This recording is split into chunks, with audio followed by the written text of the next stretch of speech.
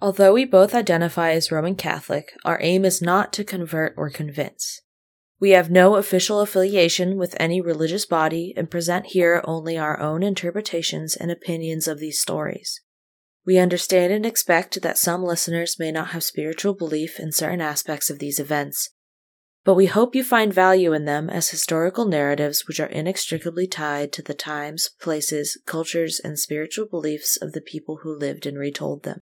Due to age and variable documentation practices, we cannot guarantee the historical accuracy of these stories.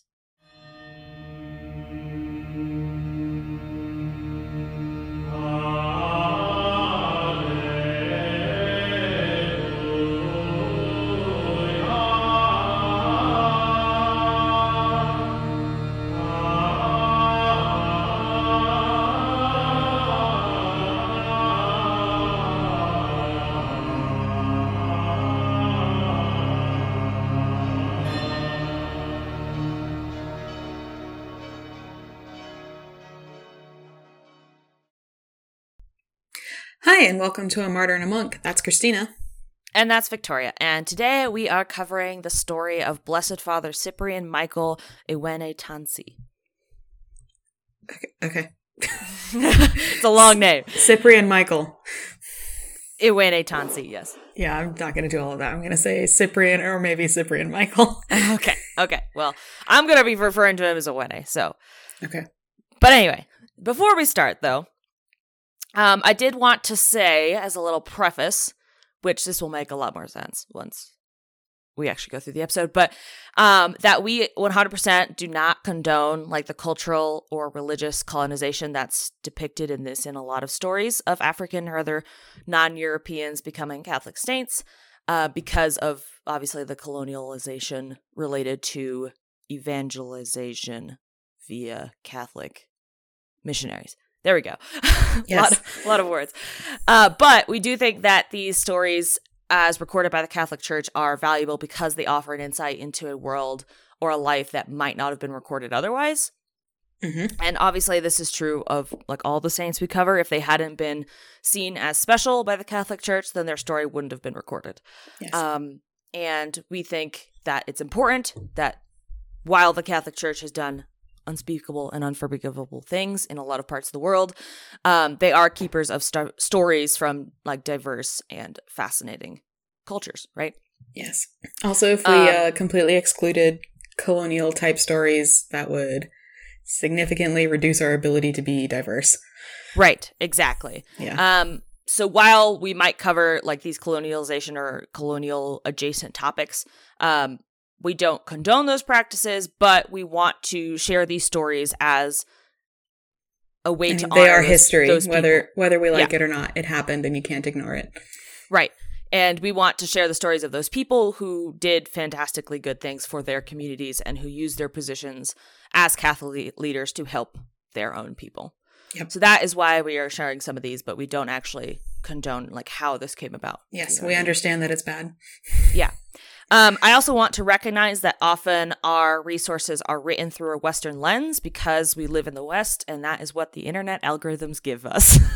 Yep. But we do our best to find as many diverse resources as we can, and like sometimes those who are pushing for canonization of these people have websites and are like in the native country of these people. And those websites are fantastic and they're much better than Western resources because they tend to be more accurate. But a lot of times these sources don't exist, right? They don't exist for everybody. So a lot of times we're forced to use the Western framed retelling of these stories. So we know that like some of the facts or the positions might be skewed toward Western interests. So if you do hear something that you disagree with or that you think is like a common misconception or something like that, you should reach out to us. We hope that we can one day run like an episode of corrections. Mm-hmm. So if you think you know something that we did wrong, please let us know. You can let us know by both like private messaging us on our Instagram account, which is @martyrandmonk, or you can email us at our email account, which is martyrmonk@gmail.com. Yes. So excellent prefacing. Good job. Yes. Those are my PSAs for the episode, and now we will continue. Okay. So can't remember the guy's name now. That's okay. We're going to come back to it again. So hopefully this week's story is a little bit more uplifting. We've had a little bit of a stretch of some sadder stories. Martyr. Martyr, lots of martyrs right in a row. So hopefully we're going to go in a little bit of a different direction. This story, I think, is going to be pretty short, but maybe not. We're going to find out, as we just don't have very much on this guy. This is a great start. Yeah, I know. And as you noticed in the intro, he also is not a saint. Yes. We are using another blessed because I just think it's a nice story to cover. And honestly, the difference between being a saint and a blessed is just time often. Often it's just time or like somebody pushing for it. Yeah. And like in our context, from our perspective, we're looking for like the stories of these people. So like the stories of these people really aren't that much different from the saints, right? Because it's just almost an arbitrary label, you know? Yeah. So really, there isn't a whole lot of difference. And yeah, we'll talk about it. So as far as how they lived or what they did, blessed. Well, I mean, we talked about some Victorias last week that probably almost certainly were not real people. And I bet your blessed was at least definitely a real person. This is a good start, y'all. He's crushing it real. Right off the bat. Yeah. He's for sure a real human being. Okay. Cool. Okay. So, there's some more prefacing, but you guys know what we're up to. So, Cyprian, Michael, Iwene, Tansi. Okay, also, sorry, another preface. Lots of native language words here. I tried very hard to look them up, and I did find some of them. Okay. Didn't find some of the other ones, like some of the names. I don't have great like examples of how to pronounce them, so I'm doing the best I can. I'm sorry. I tried. Couldn't find pronunciations because a lot of times you can't find pronunciations of names anyway. So, but at least of like some of the more like proper noun words, I did find pronunciations for. So hopefully they're right. But also I don't speak this language, so I'm probably making some of the sounds wrong. But I will try. So, okay, Cyprian, Michael, Iwene, Tansi. I think I'm mostly going to refer to him as Iwene. This is an example of one of the names I couldn't find a pronunciation for, so I'm sorry. It's a good choice then. Yep. Yeah. I didn't want to use the anglicized name, but anyway. Yeah, okay. Iwene Tansi is born in September of 1903 to the Igbo people of Nigeria. Okay. Note, Igbo is spelled Igbo, but according to the pronunciations I found, it's Gbo is the anglicized, like the Englishified version of a sound that we don't have. Right. So I'm probably not making the sound right, but it's more like Igbo. Iwene Tansi is born in September, don't know what day, 1903, Igbo people of Nigeria. He was born in an area of Nigeria that at the time was under the control of the Royal Niger Company. As you can guess, the Royal Niger Company, or RNC, I'm probably just going to say RNC, was a British mercantile company that changed names a bunch of times, but we're going to call them the RNC, and was using parts of Africa for trading, etc., including the farming and trading of palm oil, especially in this area. So that makes perfect sense that there would be like a company named like that for various African places too, because they have them in Asia. But it has never occurred to me that there were other ones, like different geographical ones. Yeah. Just like the East India Company. Like East India Company, yeah. It's the Royal Niger Company, yeah. Wild, okay. Yep. You learn something new every day. Yeah, they were all over Africa, but they're called the Royal Niger Company, and they were specifically like active in this area. Yeah. Okay. So as an example of their general shittiness, that is related to the story, is one story recounts when a local man wanted some palm oil for his yams, which in the site I said is like basically the equivalent like to like butter to bread. Mm-hmm. It's like that kind of like cultural food, you know? Mm-hmm. So he punctured one of the barrels to take some and accidentally drains the whole barrel. Are they stored in water, I guess? Like pickled? Palm oil? Oh, no. Oh, yeah. No, it's just a barrel of oil. Yeah. I'm just thinking of yams for some reason. Oh. No, palm oil. He wants some palm oil. That makes more sense. Yeah. He pokes a hole in a barrel to like take some, and then he accidentally drains the whole thing. And so he kind of flees, but the RNC, of course, is generally pissed that one barrel of palm oil was ruined because they're the worst.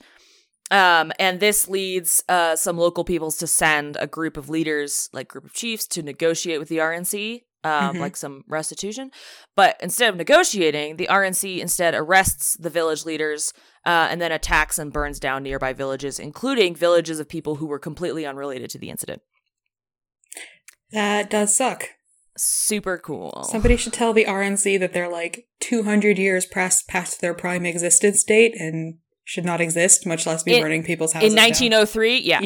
Yeah, or at least around this area. So I'm not entirely sure when this was supposed to happen, but I mean, anywhere near 1903 is too late. And we know we're near 1903 because supposedly one of the people who was arrested. So basically, they arrest the. Did I say that? They arrest the village leaders. Yeah.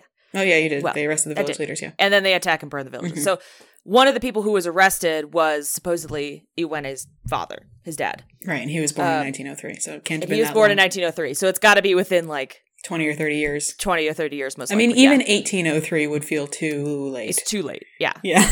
So 1903 is the definitely worst. Too late. Yeah. Okay. Got it. Bad guys. They're the worst. So this is happening in the area when Iwene is born, and his father is Tabansi of Ibenzunu, I think.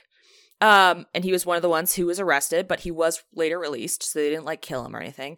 Not sure what happened to everybody. I feel like they probably did kill some of the other people, but maybe not. Not sure. Okay. So that's pretty much all we know. But this is kind of like the situation, colonization, that kind of stuff. Mm-hmm. Classic. So yeah, classic. So Iwene was the firstborn to his dad and his mom. Don't know his mom's name. Ultimately, his dad has 2 sons, so Iwene and his full brother, with his first wife, before his first wife and Iwene's mom is murdered by quote-unquote pagans for their belief that she was a witch of sorts.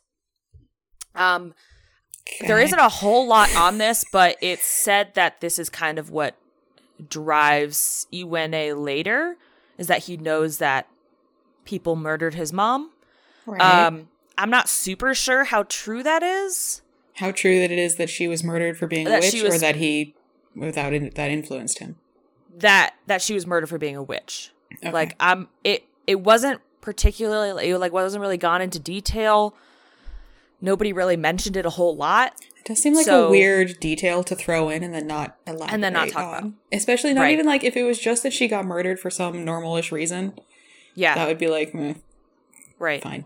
But the fact that you put in that she got murdered because she was a witch and then not elaborate on that. Right, yeah. Or that pagans thought that she was a witch. Yeah. So it's unclear if somebody just like added that to like make it more elaborate and like she actually died in like of like a normal like health reason, or something. Yeah, or even just that she got murdered because somebody was drunk and a dick. Like, right, yeah, and just like killed her, right? So yeah, it's nobody really elaborates on that, but supposedly that's something that drives Iwene later too. So his dad marries again, He's got 2 sons, so he needs another wife, and has 4 more sons and 1 daughter with his second wife. It's a lot of sons. Yes. And Iwene's name is, I think, a shortened version of Ibune, maybe, which means let malice not kill, but also that like hyphenated name only came up in one source, so I'm not sure if that's true either. Okay. But supposedly means let malice not kill, which is kind of nice. It is. It's kind of like weirdly foreshadowing. It is. For his mom getting murdered. A little bit, yeah. Okay.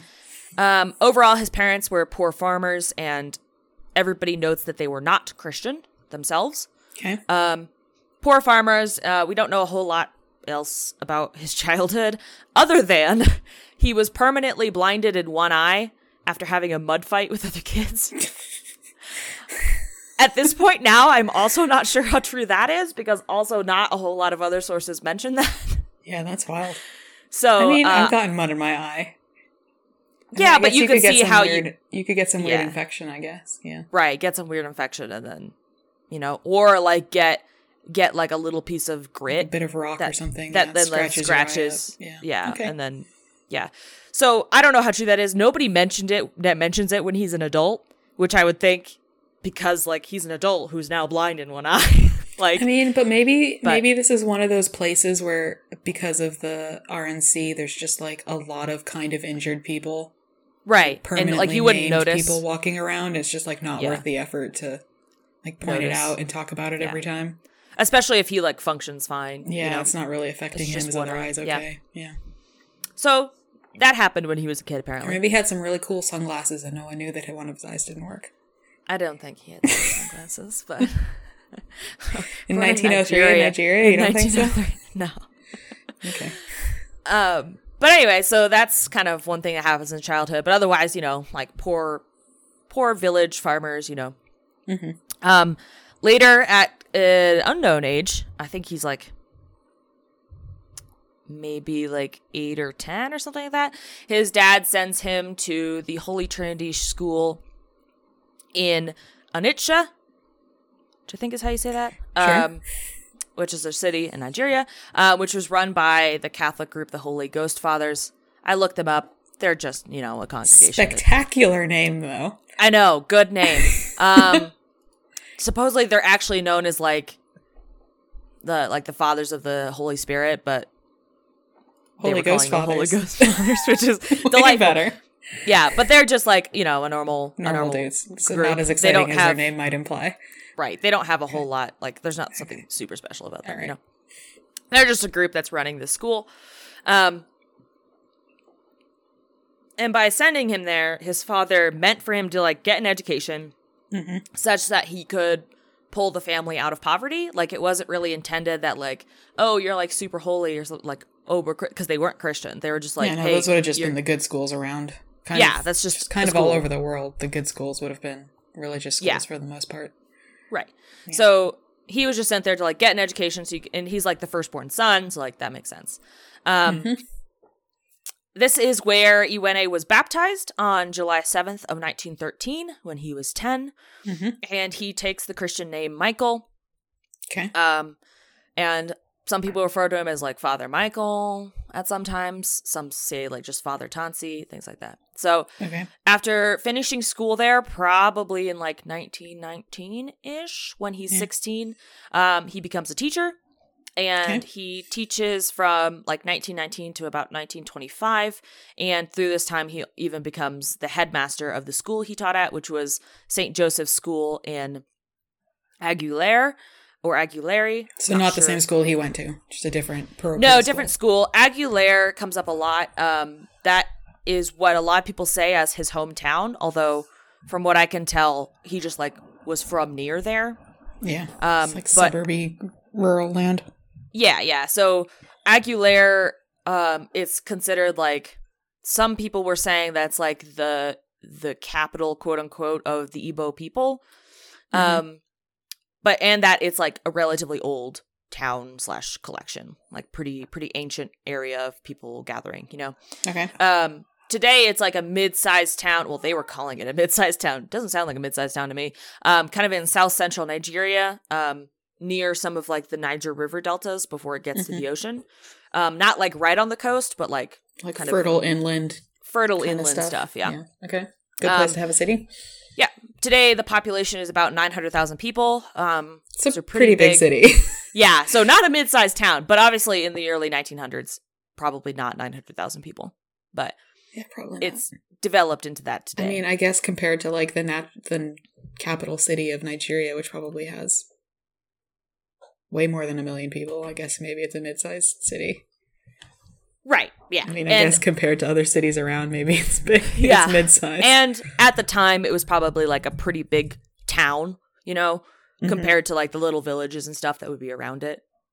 It's probably a pretty good-sized like collection of people. But yes. So that's kind of like the nearest town. It's considered his hometown, although I don't think he was actually like born there necessarily, but like nearest there, you know. Okay. So he's kind of in this area. Ultimately, after teaching for a few years, he decides that he wants to go to seminary. Okay. At this time, as you can imagine, there are very few African-born priests or sisters or any member of the clergy, really. Pretty much everybody is European. So overall, there's not a whole lot of like push from Native Africans to like put their children into the clergy, right? Yeah. It's like a cultural thing. Yeah, just like not really a thing. Yeah.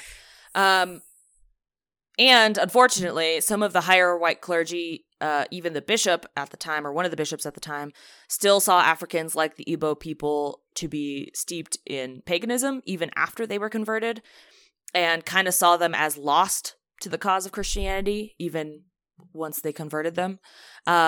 It's so also ironic that he thinks that they're still too linked to pagans when his people have been celebrating Christmas for 400 years. Yeah.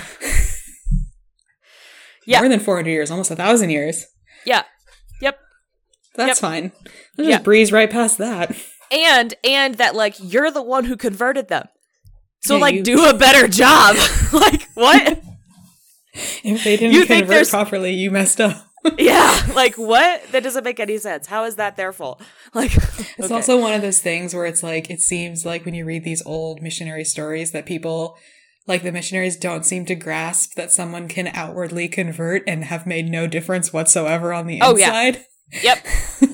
It's like, we converted these people. And it's like, did you convert them or do they just go to church on Sundays? Because those are not the same thing. Yeah. It's like, okay. Yeah. So it's also often noted that while Igbo men could become priests, they were subject to, like, a lot more strict rules than others, which is like just, racism. And they were often expelled from seminary for, like, small infractions that wouldn't have gotten white students expelled, or even other African students who weren't Igbo. That's interesting. Yeah. But they're, like, in Igbo land, right? Yeah. Yeah. That's interesting that you would prioritize the non-locals. Yeah. That's weird. Very weird. So just straight racism. But it's like, it's not even just racism. It's like, the white cultural, people have made a hierarchy of people. Which is still racist. But it is, but it's like more complicated. They've made it more complicated. It's very strange. Yeah. But regardless of all this, Iwene is still driven to become a priest, even against his father and his family's wishes. So obviously he was sent to school so that he could pull their family out of poverty, but that's not what he's going to do now. Not helpful for that. Right. So his family and his dad were, like, floored. So he felt that the God he had, like, come to know through his schooling from a young age wanted him to continue to serve rather than to leave and do something for only, like, materialistic reasons, like his dad wanted him to. So regardless of the desperate like, position of his family, he went into seminary in 1925 at the age of 22 and attended the St. Paul Seminary in Iberium until 1937 when he was 34. So after this point, like, we don't really hear anything about his family. Okay. So I don't know if he, like, helped them or what. But yeah, I imagine that them having their kid go into religious life is not dissimilar to how we would perceive someone our age going into a religious life. Right. Like, it's just like, why are you doing that? Like, don't you want to do all these other things? Yeah. Like, you're our firstborn son. Like, you're supposed to take care of us, kind of thing, And especially if, like, your family's not religious. Like, they were religious, so, yeah, but there are actually some really good... You have to be a certain kind of family to generate clergy. Yeah. That's not just, like, any, like, pro-Jesus family. They are not generating clergy. Right. Exactly. Yeah. And so there's actually a lot of really good videos that I think we'll post on our Instagram, like the links to, talking to people who knew him. Oh, there's still, I guess, 1903, there could be people on video. Yeah. So, well, there's a guy who's a cardinal right now. We'll talk about him later, but he knew him as a child. But anyway, and they talk about how it's important to know that, like, these people, they didn't not have religion. Like, they had a native, like, cultural religion, right? His family, yeah. I mean, everybody, the Igbo people have a religion. Yeah, everyone has a religion. Yeah, they have gods. They have, like, good and evil spirits, all that kind of stuff. So, like, his family was religious. They just weren't Christian. And they were like, why would you want to serve that, like, God, this group? Yeah, it's like a weird... Like, they're like, what? I bet it feels like traitory. Yeah. Especially if you were supposed to pull them out of poverty. Yeah. Like, how it's could like, you do not this only to are us? you not going to help us like we had been hoping, but in your not helping us, you're going to kind of go over to the other side. Is I bet how a lot of people saw it, yeah. Perceived it, which is sucky for him, because it seems like he genuinely feels something. Yeah. But also totally understandable from everyone else's point of view. Right, exactly. Yeah. Like, it's a difficult situation for sure. So despite the super racist practices of all the priests at the seminary, Iwene was ordained on December 19th of 1937. And he became a priest for the Archdiocese of... I believe in you. I forget how to pronounce it again. He became a priest of the Archdiocese of Onitsha. Okay. At the Cathedral Basilica of the Most Holy Trinity of Onitsha. So basically, big cathedral. He becomes a priest. Sounds fancy.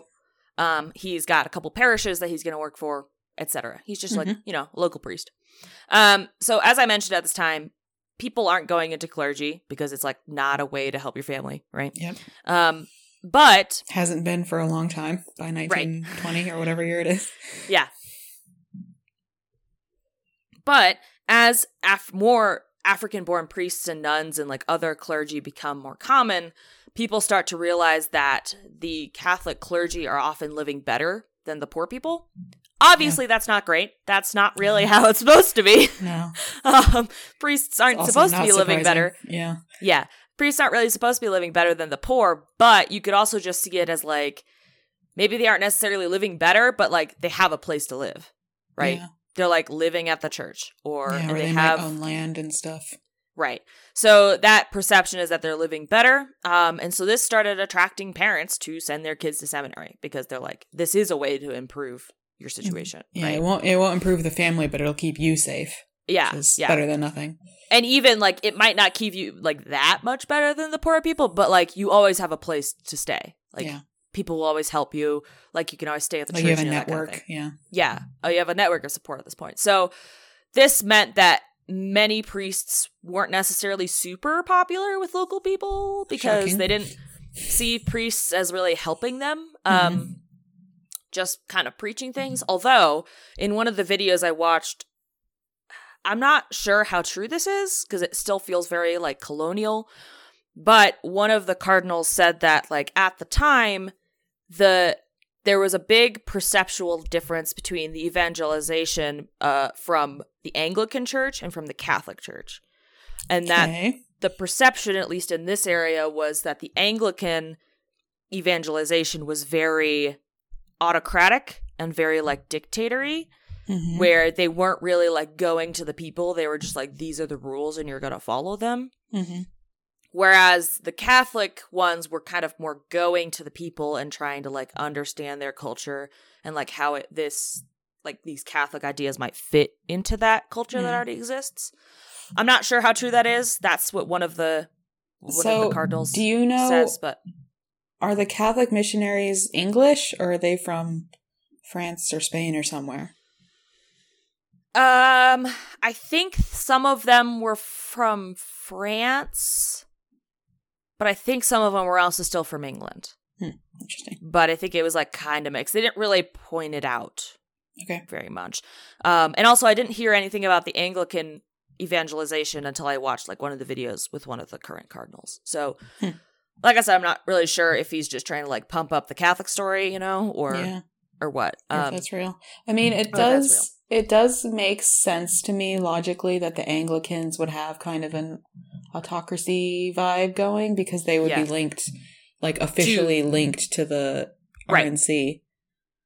Yeah, because they're responding to the Queen, or the King. Because they're all the state religion, all the state stuff of England. Yeah, in the English Empire. So they are trying to like control their colony, right? Yeah, and it's less about religion converting for the sake of religious converting, and more about making these people fall in line with the empire.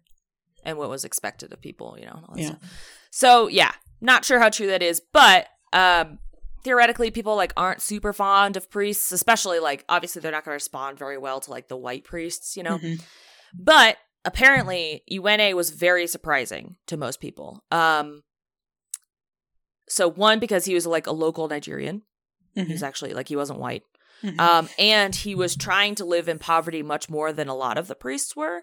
So he like built his own house out of adobe. He ate very little and was really only ate like yams donated by people. And he would prefer to walk places even if people like offered him rides like bikes or motorcycles to use. And he was known apparently to work through even the worst tropical storms. Hurricanes, fun. Yeah, I know, right? And so overall, like, it's said that like this lifestyle led many Nigerian Catholics and non-Nigerians to love him and just like become extremely popular in the parishes he served, because he was just way more integrated with the townspeople, like the people, the local people, right? He wasn't kind of on his high horse as much as a lot of the white missionaries were. He was just like, you are my people and I'm going to help you, right? Yeah. So he worked to serve, he like organized a bunch of groups to serve the poor. He personally helped people build or repair homes or like do other projects. Apparently he was like real good at building, and he would teach people new techniques to like make their houses more stable and like better and stuff like that. Fun and random.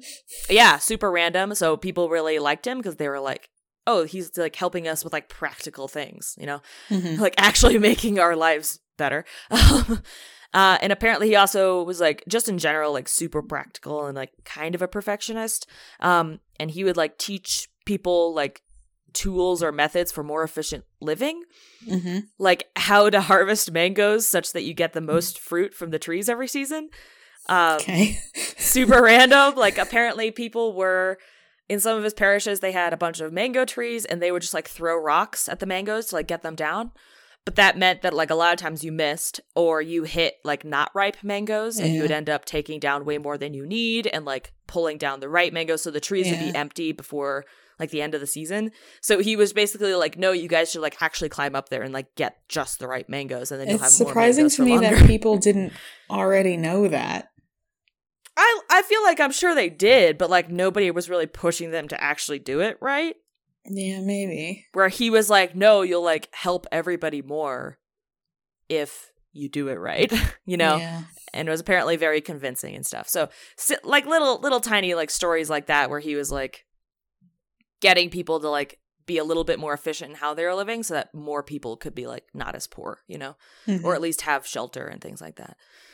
So in addition to these like physical helps, he is also well known for standing up against the oppression of Nigerian women in the traditional cultures. And he was actively advising women to fight back against men who raped or like beat them, which at the time and place was a huge no-no, right? In a lot of cultures, like even not in just Africa, just like even in the West, women are not supposed to fight back against like their husband or even a man, right? Yeah, this is like towards the end of the period in like the US and the West, where if you did something like that as a woman and spoke out against it, they'd put you in an insane asylum. Right, yeah, because you're like hysterical, right? Yeah. Hysteria, right? So like you're the big no. Like you're not supposed to fight back against men. That's just like not what's supposed to happen. So this is like a huge thing that he's like actively, openly telling women to do. And there is a story of a young woman who was attacked by a group of men, and Iwene was nearby and came and helped her fight until the men left. He then told her to like actively pursue this in court, and ultimately she won her case, and the men were ordered to pay her £4 in restitution. And this case is now considered a milestone in the development of women's rights in Nigeria over Nigerian history. I wonder how much £4 inflates to.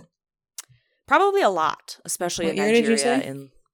I don't know exactly what year this was, but it's after he's a priest, so it's after like 1937. Is £300. Good God. Which is almost $500. At the time. Especially in like a poor area, like that's like shit ton of money. $400 about. Yeah. Especially in an area where you're like not really using money. Because it's like still villages trading, bartering that and kind stuff, of thing. And farming and stuff. So that's a lot of money. So yeah, he's considered like one of the first pioneers of like women's rights in Nigeria, like against kind of the native culture, which like we mentioned, obviously like changing native cultures is not great, but in the case where people are oppressed, like I think we should always support that. and where people are actively hurt and harmed by that some aspects of that culture, then you can change those bad parts of the culture without changing like the identity, you know? Yeah. I don't suppose you know that lady's name. No. Nope. Sad. Yeah. Couldn't find much else on that. But he is even quoted, like with all this women's rights stuff, he's quoted as saying, she is not onyebem, which is a common Nigerian expression for a wife, meaning in my place. So she is not onyebem, but your wife, your better half, part of your own body. Onye means a stranger, which your wife is not. You must recognize the worth and position of your wife and treat her as your partner and your equal. Unless you do that, she is not your wife to you, but a servant. And that is not what God wants a wife to be to the husband. Good. Yes. Solid. So he's pretty cool.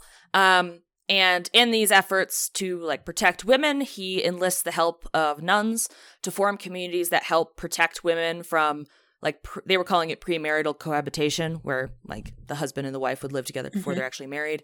And he saw this as like basically rape, you know? Yeah. And so he was trying to help continue to protect women from rape prior to marriage. And so he had like the nuns help like have like safe houses basically where women would live before they actually got married, and so have somewhere to go. Yeah, like Iwene would like hang about and like punish any men who tried to like come and find their betrothed before they were married. Like he'd be like, get out of here, get, which is pretty fun.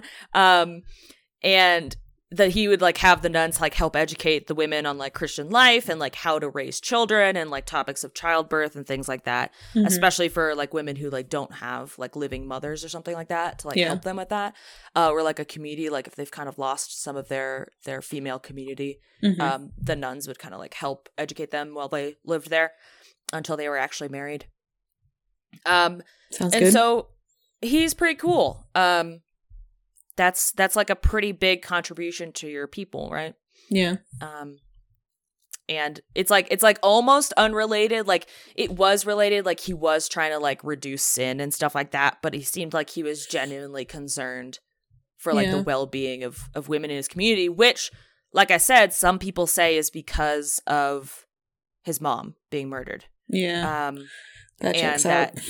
It was like whether or not it was because they thought she was a witch, like it was probably the result of some kind of violence against women. Violence, yeah. So he seemed especially driven by that. And so this is kind of what he did when he was a priest.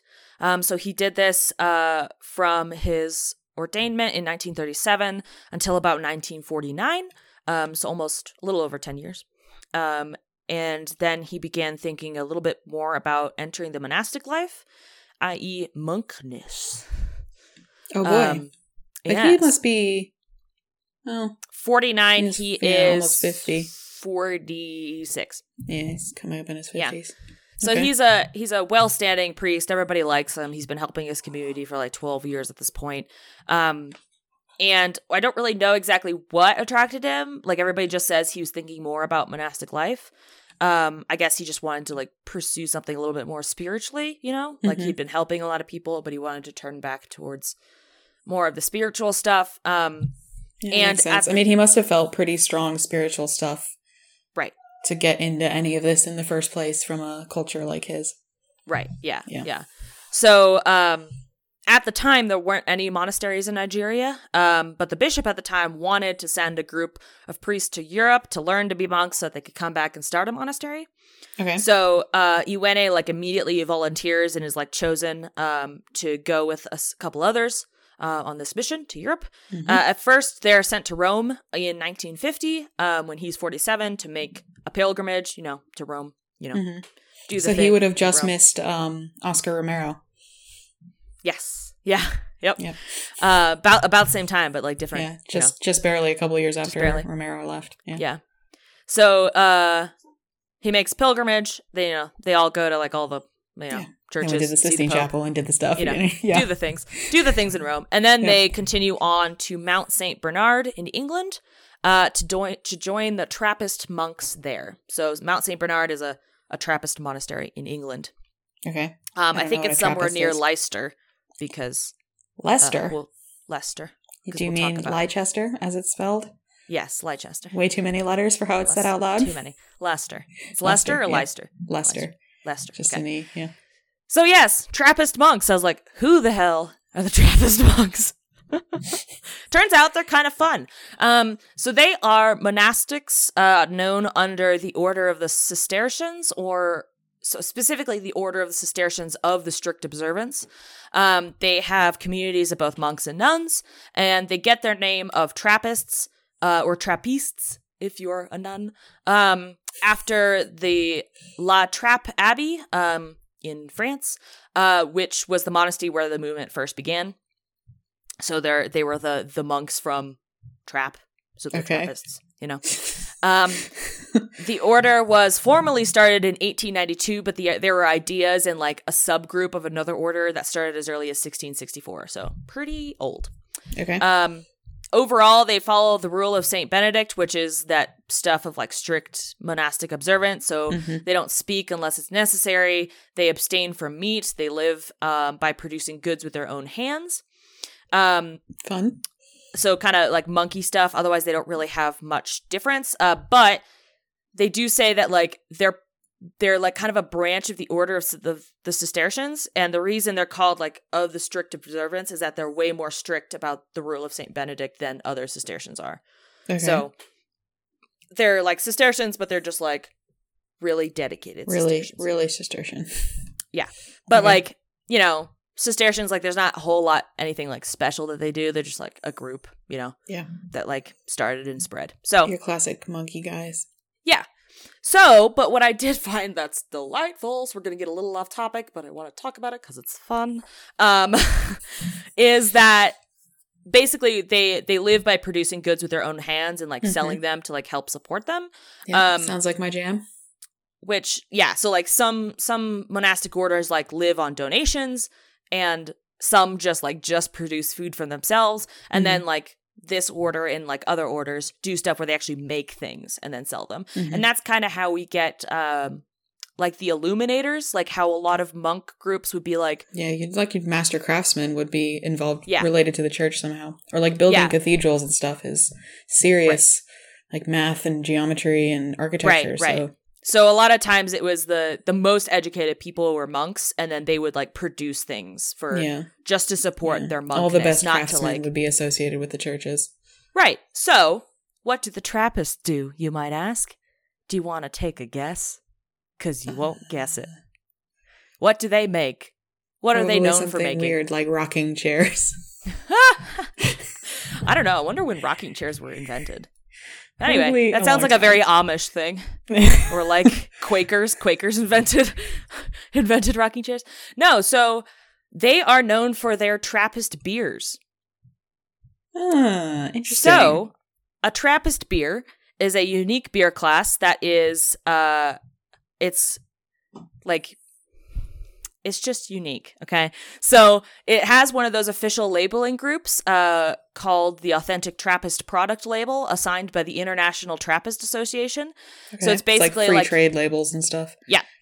You can't claim you're a Trappist beer without one of these labels, kind of like how it's technically not champagne if it didn't come from Champagne, right? Yeah.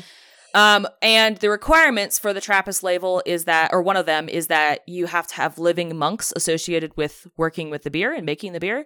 So, for example, as of 2021, one of the breweries that was originally made a Trappist brewery, it called Akel or Achel, I think it's in Belgium, is no longer certified as a Trappist brewery because they don't have any monks left. Dun dun dun. I know. As of 2021, yeah.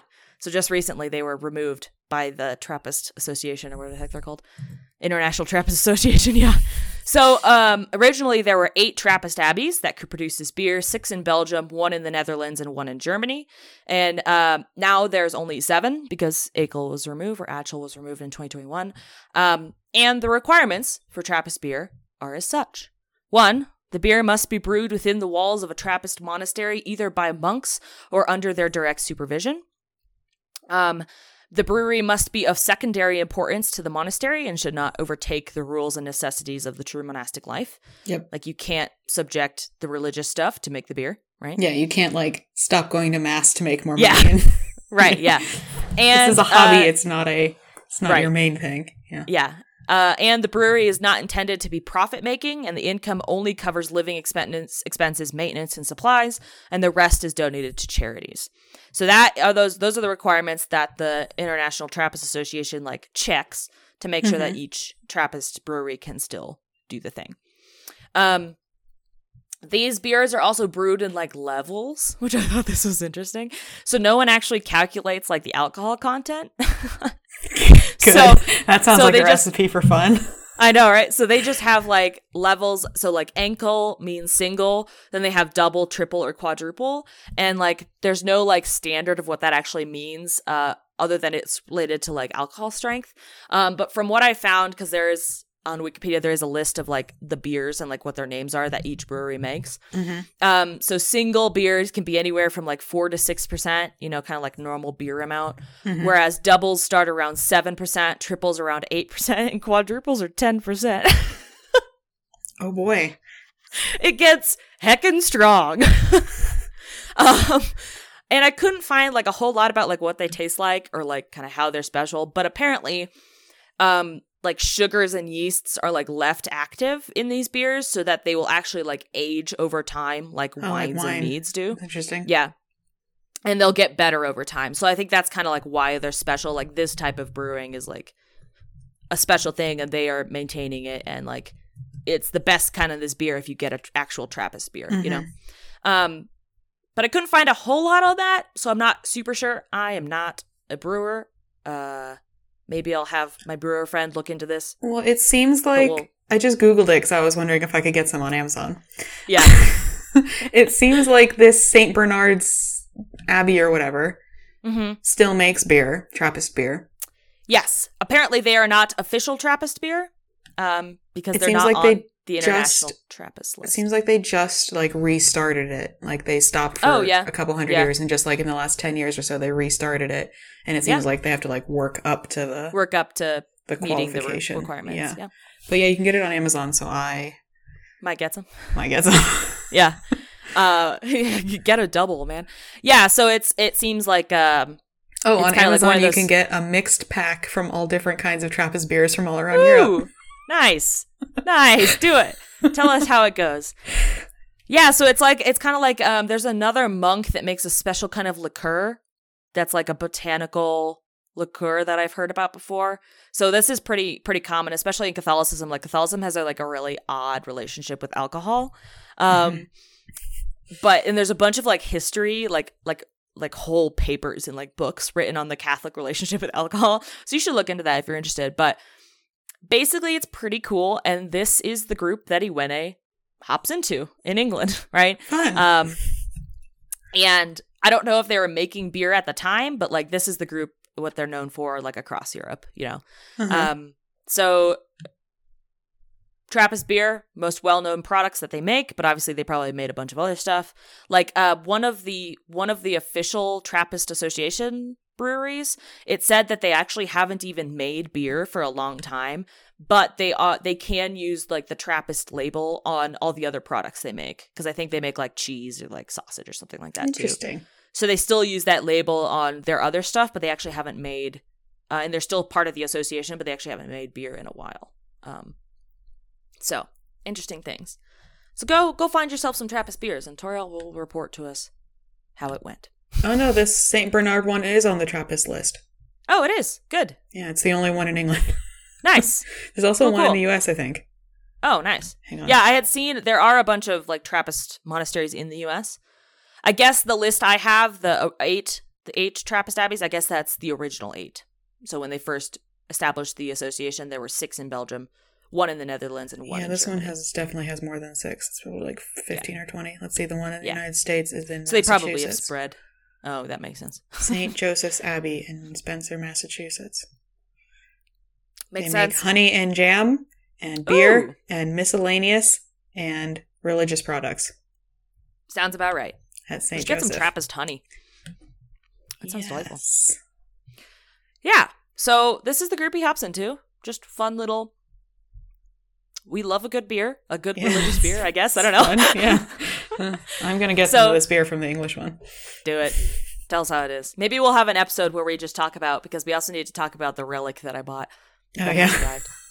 So maybe we'll just make an episode of where we've tried or like stuff. Yeah. obtained some of these things that relate to episodes we've done. So he arrives in England, joins the Trappists. He takes the novitiate name of Cyprian. So that's why he's Cyprian Michael. Remember, Michael was his baptismal name, yeah. And then Cyprian is his monkey name. Mm-hmm. Over this time there, he is a kind of a perfectionist. And he's a novice under like a super strict master who criticizes his work all the time. And then this makes him realize that he was probably too hard on the people back in Nigeria. And that he basically makes him like lighten up his expectations of himself and like of the people he works with, Like he's not as aggressive about being perfect because he has this novitiate master who's super critical, and he's like, man, this sucks. Good. Knock him down a peg. Yeah, so he's a little humbled by that, which is kind of nice. And apparently he was really afraid of being accepted in England because obviously he's Nigerian in 1950. Yeah. In England, but at the monastery he's like completely accepted, which is really nice. It is said that because they're all drunk. Hopefully not. But hopefully not. He's like really accepted, except for apparently by one South African guy. Like Belgian. He wouldn't be black South African though. He'd be Dutch South African. Yeah, I'm not sure. Apparently the South African was like super critical of his work too, but I only found that in like one or two places. But overall, he was accepted. Just one guy didn't like him. Yeah. I have a fun fact for you that I've from my beer Googling wormhole. Yes. I was looking at the list of all the existing Trappist suppliers, and there's one called Mont de Cats. So I wanted to know if it was actually anything to do with cats. Of course it's not. It's in France. It means cats means something else. But the Wikipedia page, in the origin of the name section, it says, quote, "The name has nothing to do with cats." Amazing. Okay, South African doesn't like him. Moving on. Anywho, South African doesn't really like him, but otherwise he's really well accepted, and it's also said that he hates English winters. He hates them. He's not a fan.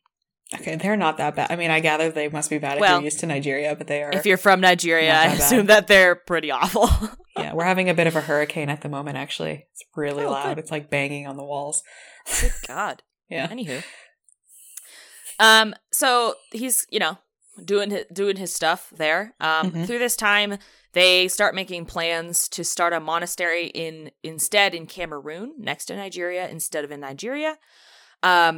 I don't know. I think just like logistics wise, they're like, hey, this might make a little more sense. I don't know.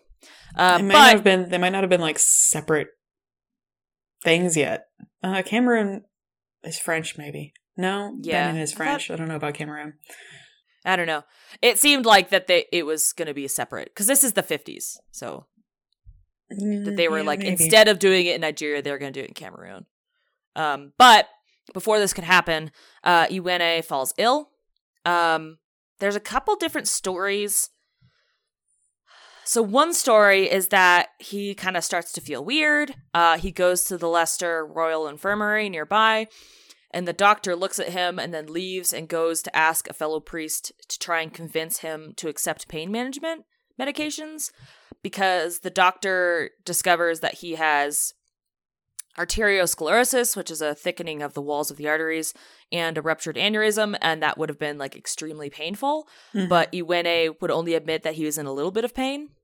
And then so that's one part of it. But then there's another story where like a couple days before he starts having pain in his legs, and then he passes out, and then his other monks take him to the infirmary where they find out that like he's super sick, and then basically the next day or later that same day, Iwene dies in the Leicester Infirmary on January 20th of 1964 at the age of 61.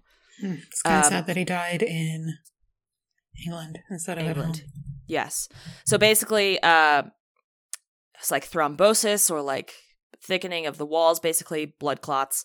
And they later find out that he has an aortic aneurysm, so he's basically bleeding out. Yeah. Near his heart. So he dies pretty quickly. Only in his 60s, though. That's not very good. Right. So not sure about the story about his pain, because if he was passed out, like, how could he admit he was in little pain? Not sure. But his cause of death is the same in both stories. I have learned that Cameroon was, in fact, French. Well, most of Cameroon was French.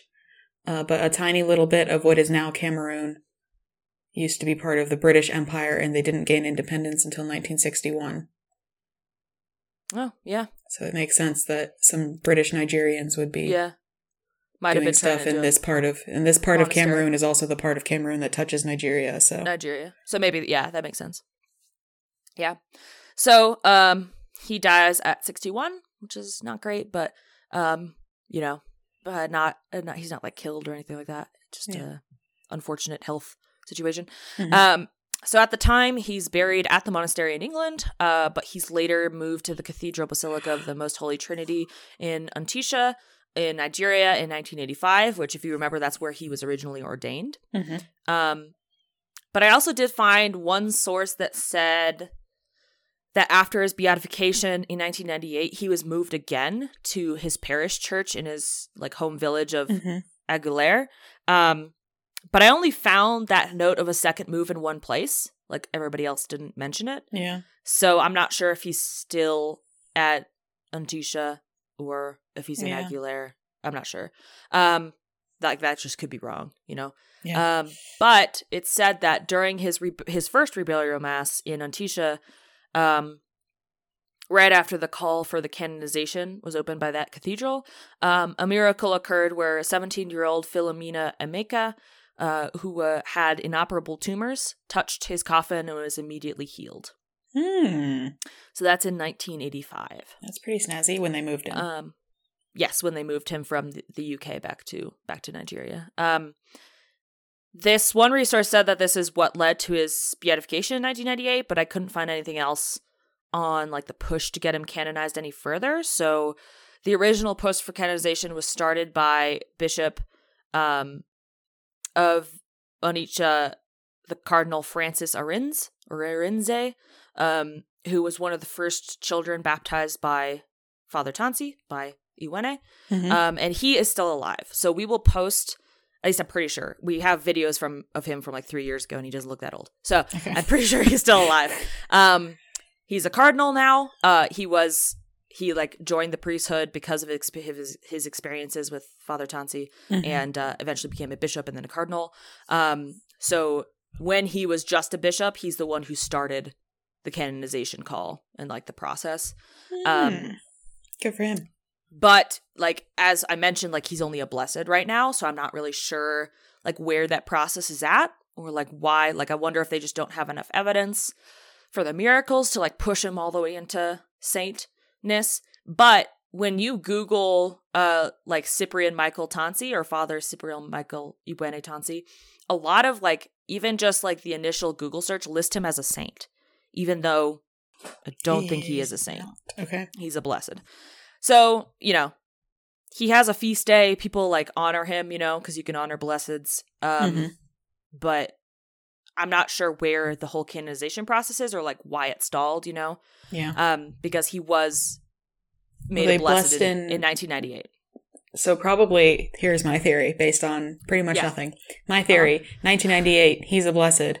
And then 6 years after that, John Paul II dies, and the push to diversify the saints dies with him. Stops. Yeah, and it all kind of grinds to a halt. Yeah. Yeah, that's my theory. Okay. Yeah, that's possible. It's totally possible, yeah. So it's actually kind of cool. So we have some videos. Some of the videos I pulled data from are interviews with Francis, Cardinal Francis Arinze, and he talks a lot about it. So we will post the links to those videos as well, because they're really interesting to listen to. And they also have a lot of really good photos of Iwene with his family and stuff when he was an adult. that I actually couldn't find like anywhere else on the internet, but it's very much obviously him. Like somebody went through historical records of like the church or something and found all these photos. So seems like a couple of pretty good produced videos. But so he was eventually beatified, like I said, in 1998 by Pope John Paul II, becoming the first West African to be beatified. And at the ceremony, Pope John Paul II said, quote, "Blessed Cyprian Michael Tansi is a prime example of the fruits of holiness which have grown and matured in the Church of Nigeria since the gospel was first preached in this land. He received the gift of faith through the efforts of the missionaries, and taking the Christian way of life as his own, he made it truly African and Nigerian." That's nice. Yeah. So then in in 2010, he was named as the patron saint, or the patron, blessed, I guess, the patron of Nigerian priests. And today there's a bunch of churches and schools named after him in Nigeria. Like he's like their man. His feast day is on January 20th, which is the day that he died, if you remember, in England. And he is celebrated, obviously, like he's not a saint, so he's not celebrated worldwide, but he's celebrated in like the local Nigerian communities, Nigerian churches and such. And that is Father Cyprian Michael Iwene Tansi. He's another one of these people that like straddles a weird time frame. Yes. Like Josephine Bakita. Yes. Every time I see that he was born in 1903 and he's still alive in 1965, I'm like, what? And I'm like, no, that makes sense. It makes sense from numbers, but from like a cultural shift. You're like, Yeah, that's weird. Yeah, because he lived through both world wars. Like, hot damn. And Queen Victoria had only been dead like a year or two when he was born. Yeah. And he would have lived through the Beatles. Oh, God. Yeah. Almost got to the moon landing. Yep. Isn't that crazy? It's weird to go from Queen Victoria to the moon landing, but I guess lots of people must have done that. Lots of people. Yeah. It's so weird to look at those numbers, but yeah, it's like, yeah, when you think about it logically, you're like, yeah, of course people were born in the early 1900s and lived to like the mid 60s, 70s, or 80s. Like, obviously. Even the 90s. Yeah. But yeah, it's crazy. So yeah, we've got a bunch of sources.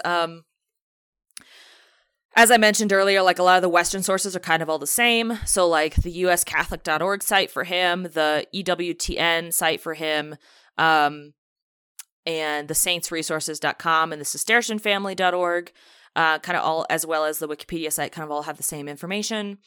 I also use the Wikipedia pages for Trappist beer, for Trappists, for Aguilera, for the Congregation of the Holy Spirit or the Congregation of the Holy Ghost, and the Igbo people. And then we're going to post these, but I also use the videos on YouTube. Blessed Cyprian Michael Iwene Tansi, Saint in the Making, produced by Victor Omono, as well as the video The Life of the Blessed Tansi by Cardinal Arinze, and the video Igbo or Igbo, which one is correct and how is it pronounced, and a woman, she kind of goes through the whole history of why Igbo is spelled IGBO or IBO now, and like how that happened linguistically, and it's a really interesting video. Okay. And yeah, so that's him. Cool. Little more uplifting. Yeah. Did some cool stuff. I learned some fun facts about beer. Yeah. I just bought some beer. It's going to be here on Friday. Cool. Perfect. We should make like a little extra episode. Yeah. Maybe we'll do that. Instead of making a full episode, we'll make a little break of on where we talk about all the random stuff that we've collected so far. Yeah. He sounds like a nice dude. Yeah, and we'll post a photo of him. He's got a lot of photos, which also is weird. I'm like, 1903, but I'm like, yes, cameras existed. Of course, yeah. Yeah, of course, obviously. So it is weird to do like kind of old-timey saints with crazy miracles and stories and wildness, and then to do a sort of modern one where it's just like, no, he was just a good person. It's like, that's kind of all, you just have to be a good person. Yeah. And it's just like, don't be... And saints aren't rare because they're flashy. Saints are rare because it's hard to continuously be a good person. Be a good person, yeah. Yeah. Which kind of makes it even, more impressive. Yeah. Right. Well, good for him. yeah, so I guys hope you guys enjoyed this episode. We want to remind you to like and subscribe and rate the podcast. I have just learned that you can now rate the podcasts on Spotify. Oh, good. Which you didn't used to be able to do. But now you can do it both on Spotify and on Apple Podcasts. So please do that. Just like, you don't even have to write a comment. Just like a 5-star thing would be great. Or 4 stars, like whatever you want to give us. You know. No pressure. That's up to you. No pressure. But that would be a great help. Check out the Instagram at Martyr and Monk. We post, every time we release an episode, we post some pictures and things to go along with that episode that we talked about. Yep. So make sure to check that out. It will not clog up your feed because it's only once every 2 weeks. It's very chill. Yep. And they're fun pictures. So like last couple episodes, we've had pictures of like incorrupted bodies and stuff. So if you're willing to look at those, that reminds me, for him, there are a bunch of photos of supposedly his body on display. Weird. When he was moved and put back to Nigeria.